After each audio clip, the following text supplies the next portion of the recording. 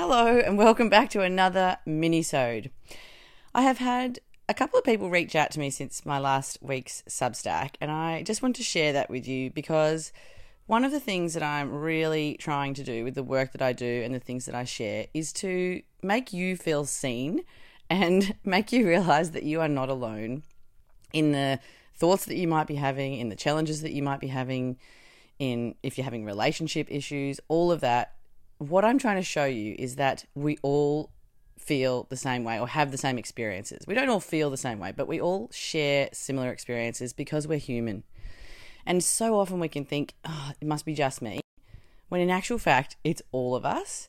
And I really wanted to share with you, particularly in my most recent couple of Substacks, about what's going on in my mind and how actually overall I'm good and I'm happy and life is good. And I still have a critical mind or those negative thoughts or the feelings of not being enough and all of those things that play sort of in the background and sometimes raise their head and become more prominent. And I love that that's resonating with you guys, and I'm getting that feedback to say, hey, I really enjoyed that Substack, or I really appreciated what you wrote there, or, you know, I feel the same way, because that's what it's all about. It's about making us all feel human and knowing that we all have the same struggles. And then the really important piece is the end. So for me, it's the end piece of that is, and I can do something about it, you know? And for me, I know that the reason why I'm able to get through the negative thought patterns or the hard times or when the ego raises its ugly head is because I'm doing all this work all the time to maintain my mental health and well-being. And I'm taking care of my mind, body, and spirit so that I can get through those times. And I guess that's what I want to share with you, is to make you feel empowered and seen, and knowing that you can face all of these things. We're all human, we're all experiencing them, and we can all be okay.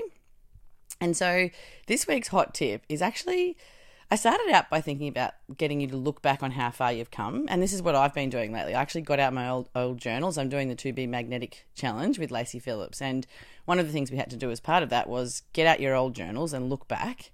And from the start of the year too, and see what your sort of goals were or whatever you'd set out to do. And it sort of got me on this process of going right back to all of my journals. I've been writing journals now for about 10 years. And it was so interesting and fascinating to look back and actually see, you know, that I have manifested, or the things that I did want have come to fruition. And also just to see what my state of mind was 10 years ago versus now.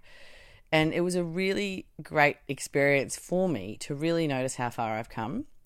So that led me to what my tip is for this week. And that is, if you do already journal, awesome, go and get the old journals out and have a look at them and see what you have written in the past. And you'll notice, it'll be so interesting for you to see that actually you've come a really long way.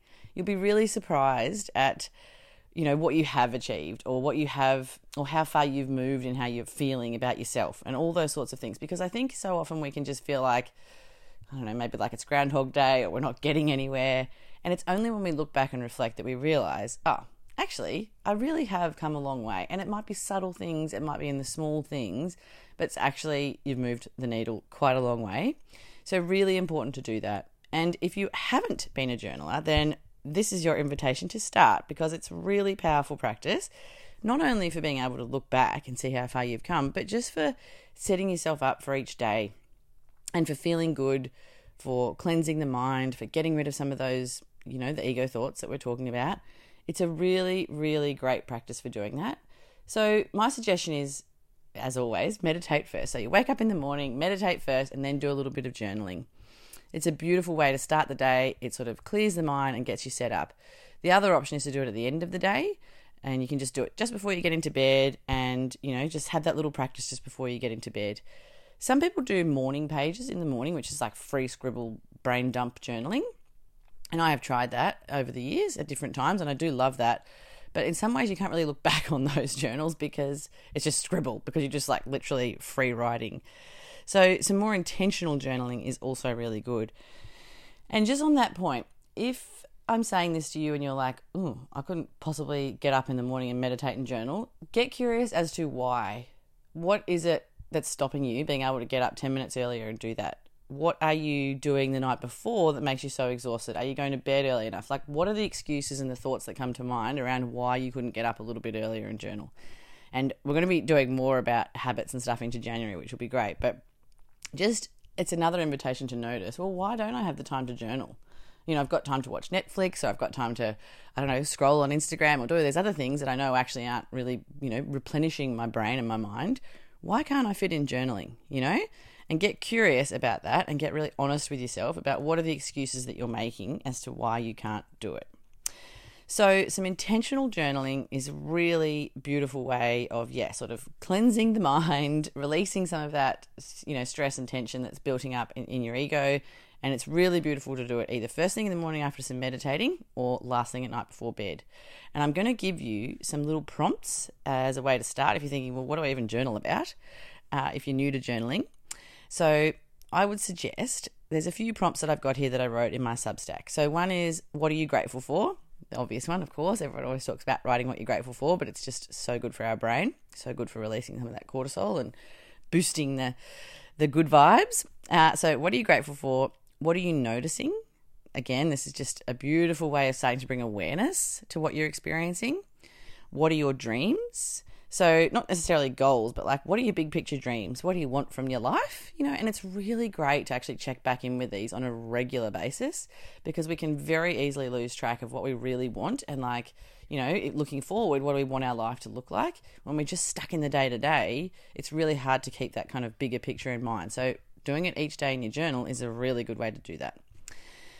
Another thing you can journal on is sort of, who are your people and who do you want to spend more time with? Like, who are you spending your time with, and thinking about that and writing that, and then actually journaling out like, okay, well, this is the sort of person that I would like to spend more time with, and getting some clarity around that and thinking about who's in my life that's sort of lifting me up and bringing me joy versus who's dragging me down and just creating more negativity, and just getting really honest about that. And writing that out, and maybe writing down some of the characteristics of the people that you might like to call into your life as sort of new relationships that you might like to have. And then, so the next one was how's the quality of your current relationships, which sort of feeds into that. And the last one is, how do you feel? So really important to just tap in and think about how you're feeling each day. Our thoughts create our feelings, create our actions. And if we're sort of bringing more awareness to how we're feeling, then we can go to that deeper layer again around what are you noticing and what are the thoughts that are leading to those feelings. So that's just some little sort of points for you to think about. I mean, you can go and Google like what to journal on. There's a million things you can journal on and a million topics, but keep it pretty simple. Just do it for like 5 minutes and you will be amazed at what comes out and what you can look back on in the years to come to see how far you've come. And it's a really nice time to do that at this time of the year. If you've been journaling for a while, as I said, get those old journals out and have a look at them. And, you know, you might get a laugh, you might get a boost, you might feel sort of sadness when you look at some things that you used to feel. And you might also notice just how far you really have come. And then just acknowledging that, you know, taking the time to sit with and go, you know what, I'm doing okay. And it's so important to do that. And I am cheering you on. I think, you know, you're all doing a brilliant job. Give yourself some love and kindness and compassion. Get out those old journals, look how far you've come, and let's sort of, you know, have a bit of reflection, acknowledge how far we've come, and get ready for what's ahead of us in the new year. So that's it from me today, guys. Happy journaling, and see you next week.